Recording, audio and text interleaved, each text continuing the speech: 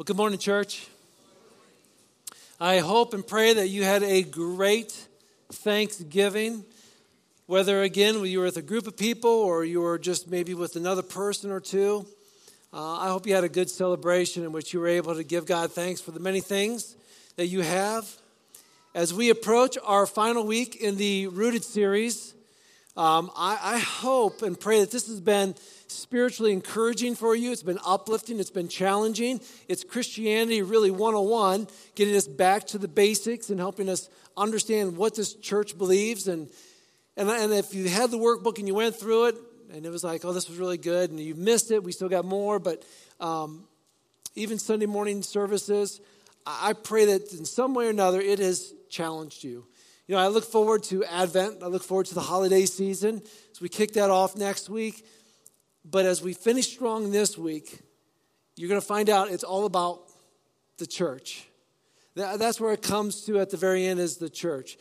Before we get into that and dig into some scripture, I want you just to imagine with me having a pass to Cedar Point.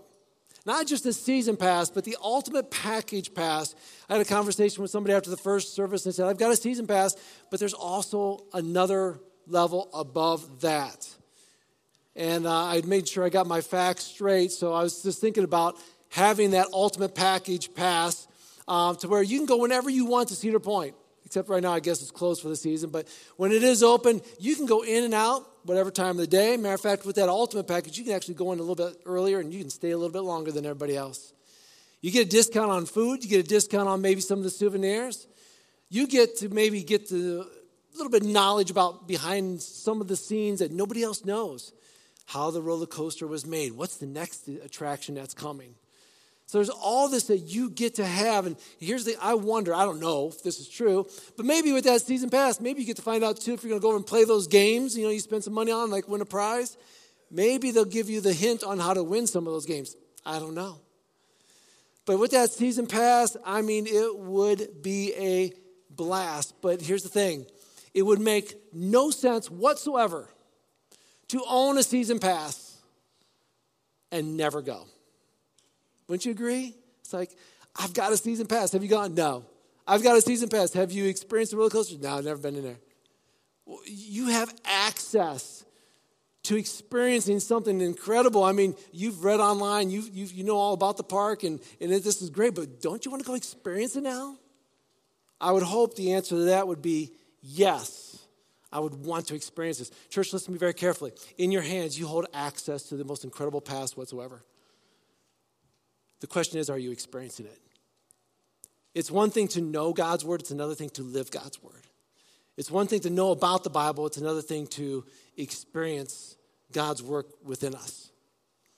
Open up your Bibles, if you would, to the book of Ephesians chapter 2. There are in this book, the book of Ephesians, as well as many other books throughout the Bible and the New Testament, a lot of teaching in the first few chapters of a book, and then in the final chapter is the application of the book. And you're going to see how the theological truths are expanded upon here in previous chapters, and then you're going to get some application. But one of the greatest truths that we will ever discover in the Bible is that God wants to have a relationship with you, but sin has separated us. We have no access to God whatsoever, but Jesus Christ came to give us access. When Jesus Christ died on the cross, his blood was shed, a sacrifice was made, and when he died, it says in the temple, the veil was torn into. See, there was this huge curtain that separated the holies from the holiest of holies. Nobody could go in there. I mean, you did not have access to God. You had to go through the priest, right? But when Jesus died, it says the curtain was torn in two from the top to the bottom, from God down to us. It was torn in two, and there was access now to the Heavenly Father. The book of Hebrews, especially Hebrews chapter 10, tells more about that directly. But if you think about this, Jesus Christ, the truth is, came to sort of be our high priest, to give us direct access to the God. For instance, this morning, if you can imagine that there's no center aisle here, but then let's say in a miraculous moment something happens, and all of a sudden the aisle parts, right?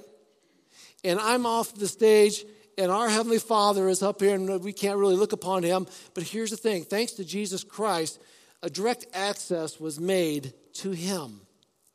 That's how maybe you can visually see this happening. Spiritually, we learn all about this in Hebrews 10, and it's a truth that we need to understand, that we have direct access to the God of this world. With the truth that we are saved and we have this new relationship, we now have a new life we can live.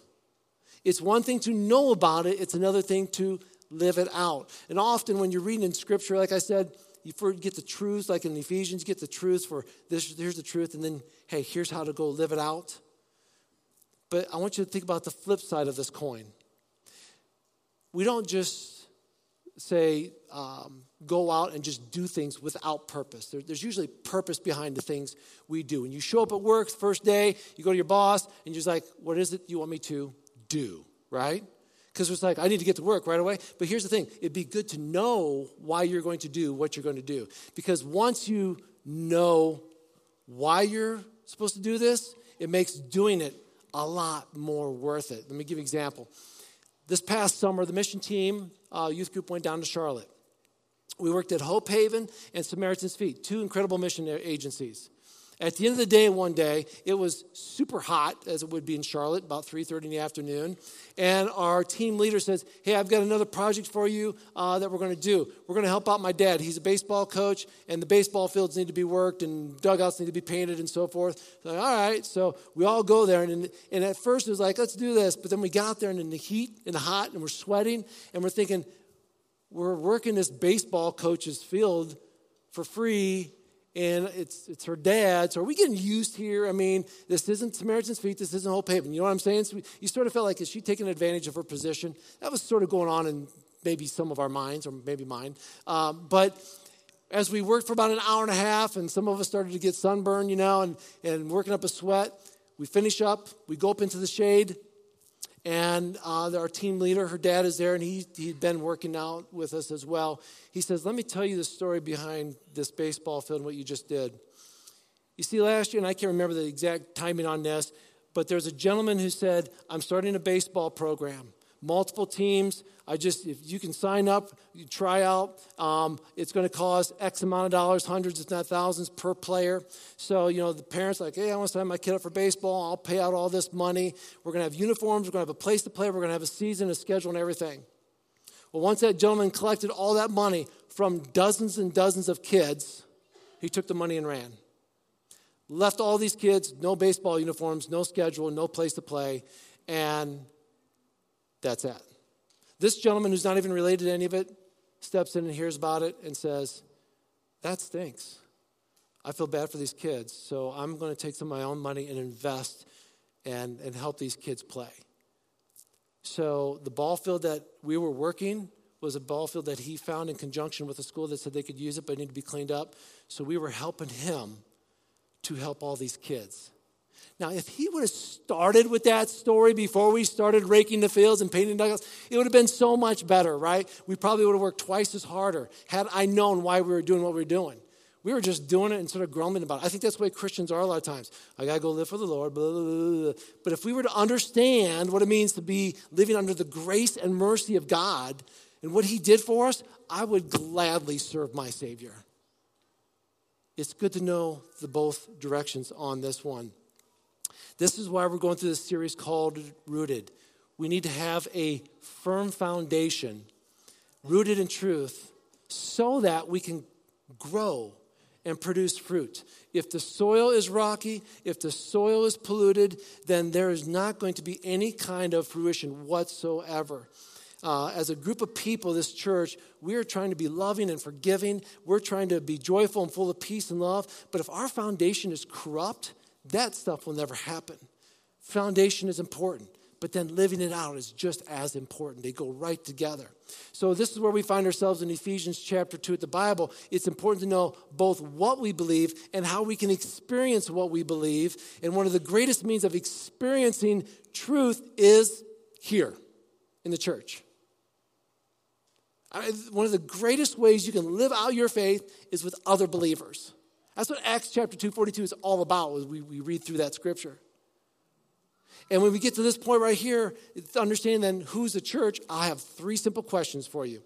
I'll put them on the screen. I'm going to answer this in about a minute. So here's the thing. These answers can go really in depth. It can be spent, people write books about this kind of stuff, okay? I'm going to just fly over this really quick. Here's the first question. Who is the church? In a nutshell, we would say that the church is a body of believers, people who have placed their faith in God through Jesus Christ. We worship the God of Abraham and Isaac and Jacob. We worship the God of the Bible. That's the church, the body of believers. Here's the second one. What does the church do together or corporately? Again, brief answer. We basically come together to worship God in song and prayer and reading of the scripture, serving, loving one another, communion, baptism. These are things that we do collectively together. What does the church do individually? Okay, let's understand that, first of all, we are members of one house, one body. We don't attend church. We are the church. We belong to the church. You think about how does this all happen? That's why you're in the book of Ephesians right now. So look with me in Ephesians chapter 2, and we will start in verse 13. Starts with this. But now you have been united with Christ Jesus. As we're reading this, I want you to look for words like united, together, anything that's signifying unity, okay? But now you have been united with Christ Jesus. Once you were far away from God, but now you've been brought near to him through the blood of Christ. For Christ himself has brought peace to us. He united Jews and Gentiles into one people when in his own body on the cross, he broke down the wall of hostility that separated us. Verse 15 says, he did this by ending the system of law with its commandments and regulations. He made peace between Jews and Gentiles by creating in himself one new people from the two groups. Verse 16, together as one body, Christ reconciled both groups to God by means of his death on the cross. And our hostility toward each other was put to death. We need to read that verse again, because that verse is way overlooked in today's body of Christ. Together as one body, Christ reconciled both groups to God by means of his death on the cross. Look at this. And our hostility towards each other has been put to death. A lot of us still live with hostility towards each other. Church, that has been put to death. Verse 17 goes on to say, he brought the good news of peace to you Gentiles who were far away from him, and peace to the Jews who were near. Now all of us can come to the Father through the same Holy Spirit because of what Christ has done for us. So now you Gentiles are no longer strangers and aliens. You are citizens along with all of God's holy people. You are members of God's family. Last verse, verse 20 says, together we are his house, built on the foundation of the apostles and the prophets and the cornerstone in Christ Jesus himself. We are carefully joined together in him, becoming a holy people for the Lord.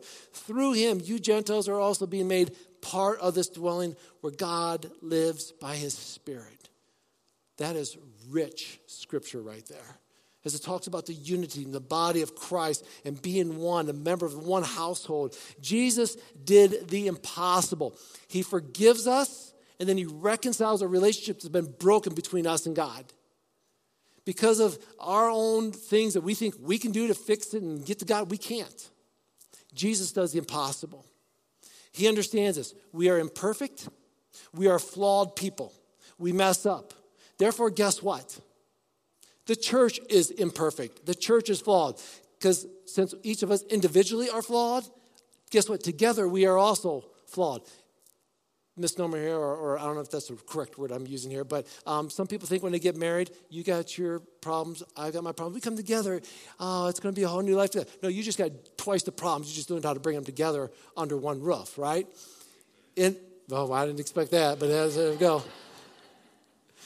But we are, church, listen, we've got all individual flaws. We come together, guess what? We got a big church here of flaws. That's just the way it is. And like anything else we learn from about the functions and the people in a church building, we have flaws. But what do we do about that? How do we treat that? I mean, do we look at each other and point fingers? Here's what I know. When we go to weddings, we don't sit there and judge the bride and rip on the bride, do we? No. Nobody goes to a wedding like, oh, look what she's wearing. I would never wear that, right? Or do you believe the way she's acting right now? She should not be acting that way. I'm posting about this when I get home. Maybe I'm going to post right now. Right? So we make fun of the bride. Nobody would ever do that, would we? No. Do you know the Bible says that the church is the bride of Christ? This is the bride right here. And we should never rip on the bride. And I'll be the first to admit, I've ripped on the bride before. I've made fun of the bride before. I remember getting out of college and making fun of the church that I grew up in, saying it's so legalistic, it's so this and so that. And it wasn't until I got older that somebody sort of corrected me and said, Rex, that's the bride of Christ. Don't make fun of the bride. And I've had to learn that. It's so hard, right? Because it's very easy to pick on other churches or our own church. But we learn here that the church is called the bride of Christ. Don't pick on the bride. There was a time when I had resigned from a church I was at, and we were sort of hanging out on New Year's, and, we invited a bunch of our friends over, and you know how it works with friends. You all probably have similar beliefs, right? That's why they're at your house. Well, some of us had similar beliefs about the leadership of the church. Loved my church, really did, okay? But there were some things in leadership I did not agree with. So it was easy to complain about that. And so as we all gathered to play games on that New Year's night, we broke out the board games, card games. The first thing we did wasn't prayer, okay? He's like, oh, you all godly. No. First thing we did is we sat down and we said, okay, listen, we're all friends from the church here. So here's the first rule. Tonight, no complaining about the church. No one's allowed to make fun of the church, complain about the church, because you know why? Because I could have very easily led that charge. And I want to be held accountable. So I understand this. It's the bride of Christ, right? So unfortunately, here's the thing. We are sometimes critical of the church. We're critical not so much of the people in the front in the church. Maybe sometimes we're critical of the pastor, critical of the worship team, critical of a teacher or a volunteer somewhere. It's easy to become critical of somebody in the building, right? But I think more often we become critical of the people sitting across the aisle from us. I think sometimes that's where the biggest criticism comes. You're like, oh, I'm not going to go to that church. You know why? Because I know so-and-so goes to that church. Oh, you know the way they voted. You ever see their political views? Oh, do you see what they did in public? Oh, my goodness. And they go to that church? I'm not going to that church. It's easy to become critical of a church because of the people within the church. And guess what? The person that's saying all that is just as imperfect and flawed as the person they're picking on. It's true. We're all that way. It's just that some of us are better at hiding our sins and our critical spirits than other people. Here's the thing I know. Be aware that having a critical spirit will separate you from the church. It will. When my dad had an accident many years ago, he got his hand caught in a saw, took off his thumb, first finger, middle finger, and into his fourth one, and right away, take him to the emergency room.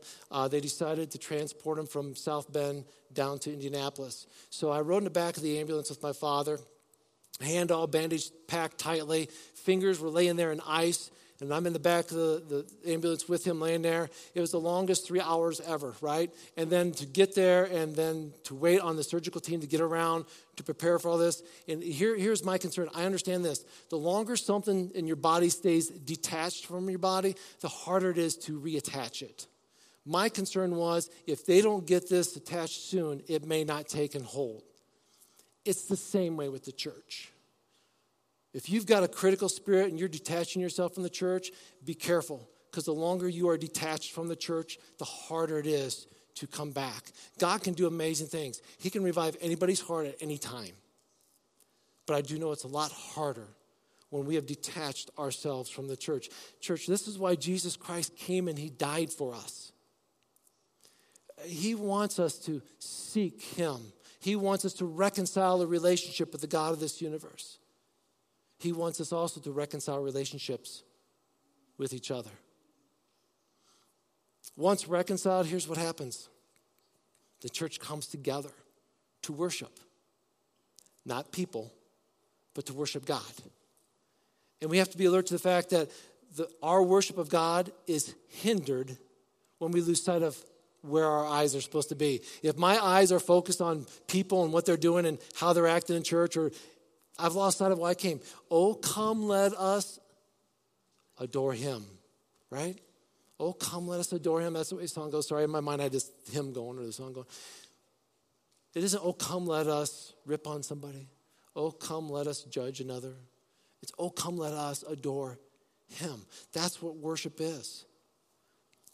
In verse 16, it said this, together as one body, Christ reconciled both groups to God by means of his death on the cross, and our hostility towards each other was put to death. When you look at these scriptures, you realize that's truth. Now the question is, how do I live this out? Turn in your Bibles to the book of Hebrews, and we'll put this into action. Hebrews chapter 10, starting in verse 23. Hebrews 10, 23. Here's where we know the truth of God's word, okay? Now how do we experience it? How do we live out being the church? Starting in verse 23, it says this, let us hold tightly without wavering to the hope we affirm, for God can be trusted to keep his promise. Here's the first thing. Let us hold tightly to the hope. Where's our hope at? Our hope we discover is in truth, our foundation. You're going to discover it in this passage. Well, let me just read on. Verse 24, let us think of ways to motivate one another to acts of love and good works. Verse 25, and let us not neglect our meeting together as some people do, but encourage one another, especially now that the day of his return is drawing near. If you notice in this passage, there's 3 let us. This is a team effort, church. 3 times the writer is saying, hey, let us. He goes, let us hold tight. Let us think of ways. Let us not neglect meeting together. It's like, guys, we got to do this together. This is a church effort. This is the body of Christ effort.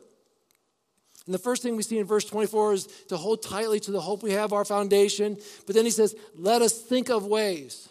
Let's focus our thoughts. Our thoughts always occur prior to action, don't they? Sometimes like, man, you were acting without thinking. But the truth is, we think about something and we act on it. This is the way it typically works. Where are our thoughts? If our thoughts are in the right place, the proper action is going to follow. And the author says to think or to consider. This is a deep reflection. This is going from bottom to top. I'm thoroughly thinking through this moment right now. I'm thinking through the action that needs to take place, but I'm thinking through this truth first. And then the scripture goes on to say, well, what are we considering? Let us consider, let us think, what? What is that I'm supposed to be pondering right now? What is this that I'm supposed to be thinking deeply about right now? He says this, ways to motivate one another, ways to spur on one another is what the scripture says. This word's a combination of 2 Greek words. One means to come alongside, and the other part of the word means to sharpen. So when these words are put together here, what we're getting is a picture of a prodding. It's an impelling a person towards something. It can go both negative and in a positive direction if you want. For instance, that prodding in the negative direction means I could really irritate somebody with my prodding, with my nagging. You know, come on, you need to do this. It's like, leave me alone, right? We could irritate somebody with our prodding, or we could encourage somebody with our prodding, encouraging them forward into the right direction. And the way Scripture is, the way the writer used it, is to spur one another, to motivate one another towards what? Love and good works. That's what the prodding goes towards. It's making a conscious, well thought out effort to stimulate somebody in the right direction. How can I help so-and-so go from here to here in a positive direction? That's what we're talking about here in the scripture. Our own actions are either going to help somebody or discourage somebody. The question is, what are we doing?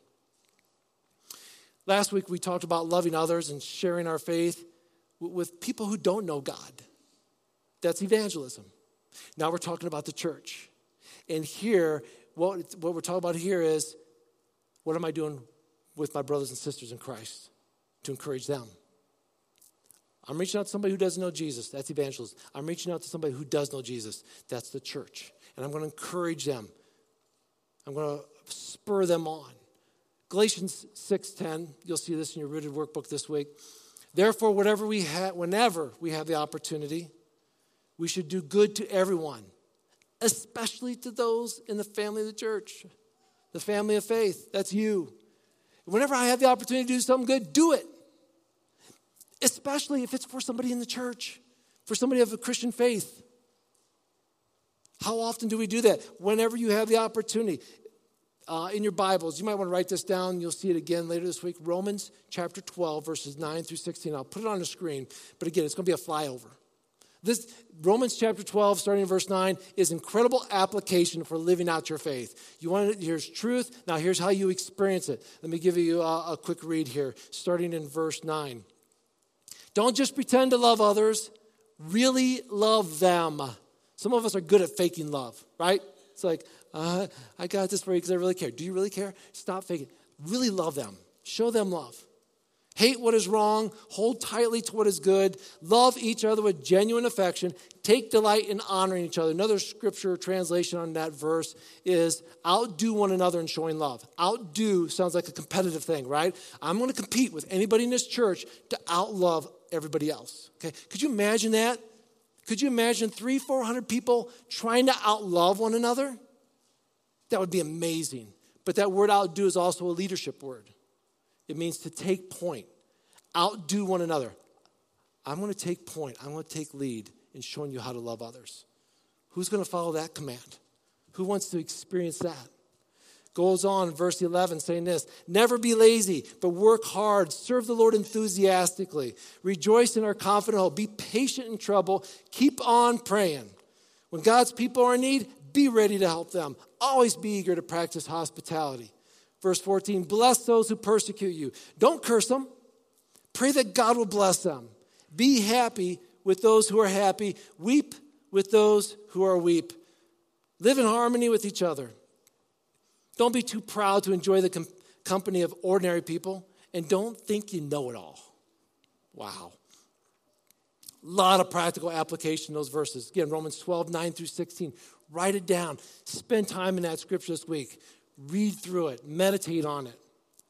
A full list of reminding, this is what it looks like to be a family of faith. I don't know how many years ago we did a sermon series called Our Family. And we talked about what our family, this church, is going to be like. And I remember that series someday. I'd like to maybe go back and do it again. But this right here, living out the scripture, this is what the family of faith does.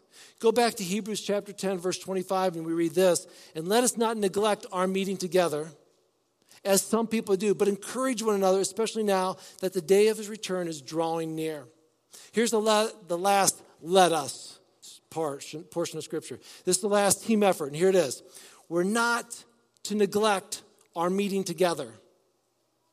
What causes us to stop meeting? I mean, why do people stop coming to church? It could be a variety of reasons, okay? Travel, work, sickness, ball games, dance recitals, concerts. There's all kinds of things that are going on in today's world with busy schedules. It happens that we're going to miss church, okay? But let's go a little bit deeper, because sometimes people stop meeting for other reasons that are beyond a busy schedule. Sometimes it's, well, church is irrelevant. Church is boring.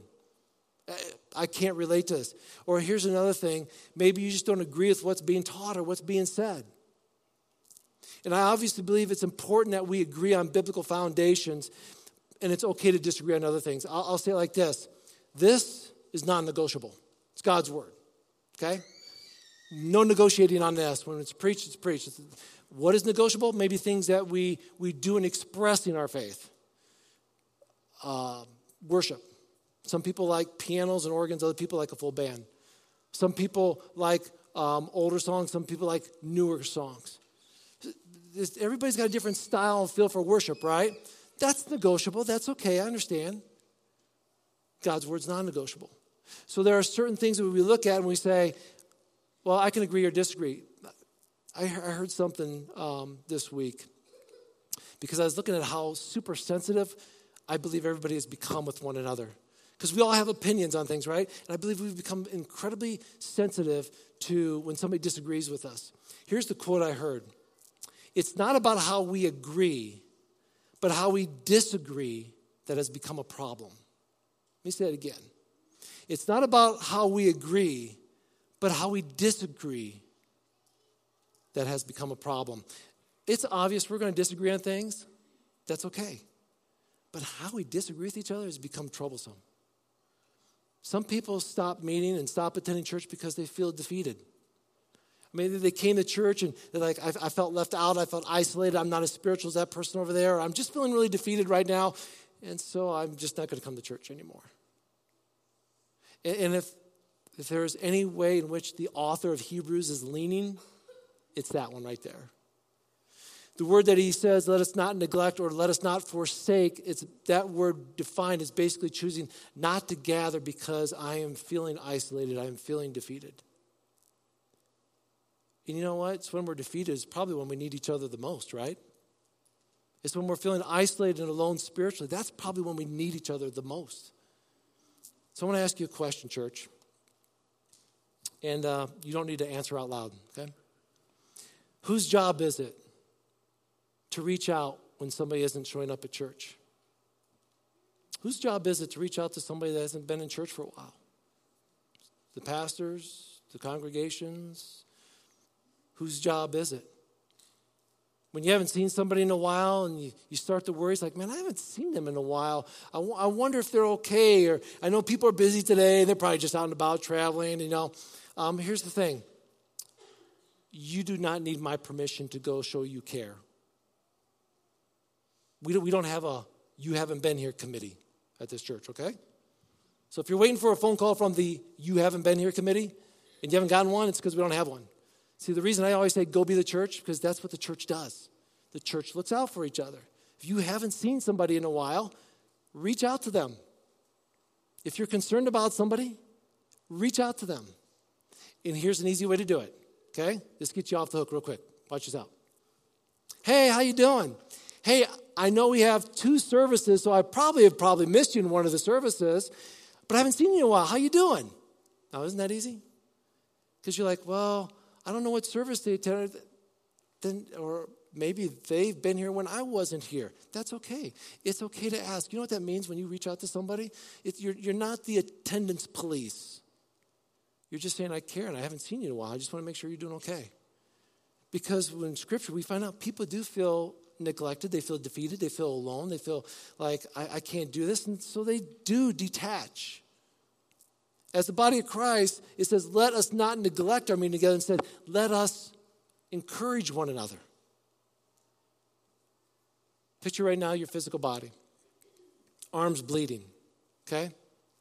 We all know what to do. You cut yourself on your arm. But what would happen if your brain said, that's not my problem? Because it's the arm. And what if your eyes were like, I'm not going to look because I know stomach is sensitive to blood. So my eyes are not going to look. The body just becomes dysfunctional. Somebody is in need. That's when the body says, you know what, I am going to look, stomach, I know but you'll be okay. You'll be all right. But we need to help arm right now. That's the way the body of Christ works. When somebody is detached or struggling in their faith, the body of Christ looks out for each other. We encourage each other. The word for encourage here is actually parakaleo in Greek, which means, again, to come alongside. We've heard this phrase used before in John when Jesus was saying, I'm leaving, but when I leave, I will send my comforter. I will send a counselor who will be with you. That is the Holy Spirit. That's the other word for the Holy Spirit, parakaleo. So we see this again where we're being encouraged to come alongside people. That's the church. Worship team, would you come forward, please? You see, as a church, we collectively come together to sing, to pray, to worship, to take communion. We'll be taking communion next Sunday. To baptize. In January, we'll be having a baptismal service in here. We do these things collectively as a church, but individually, we gather, we encourage each other, we spur one another on, we motivate one another. As a body of believers, church, we're flawed, okay? First one up here, you see, okay, we're flawed, but you know what else? Also, we're forgiven. We are, at times, imperfect, definitely, but we are infused by the Holy Spirit. You may not always have warm, fuzzy feelings when you come to church. I get that, okay?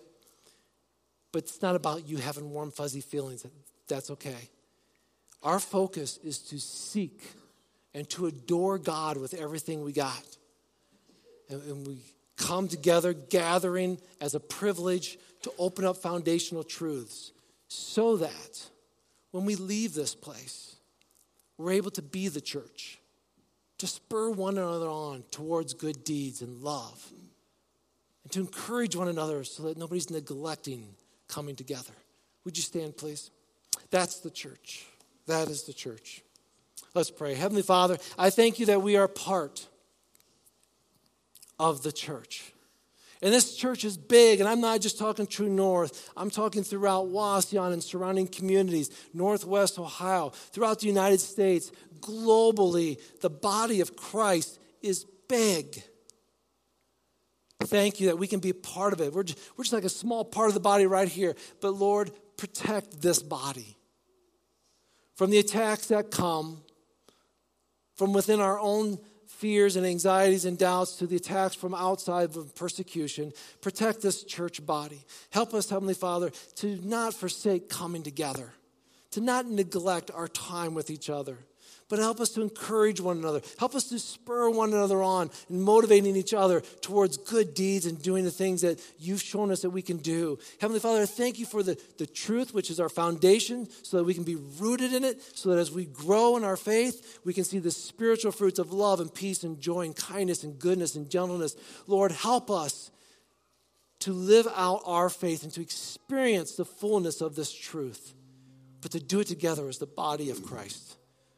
Thank you, Heavenly Father. In thy name we pray. Amen.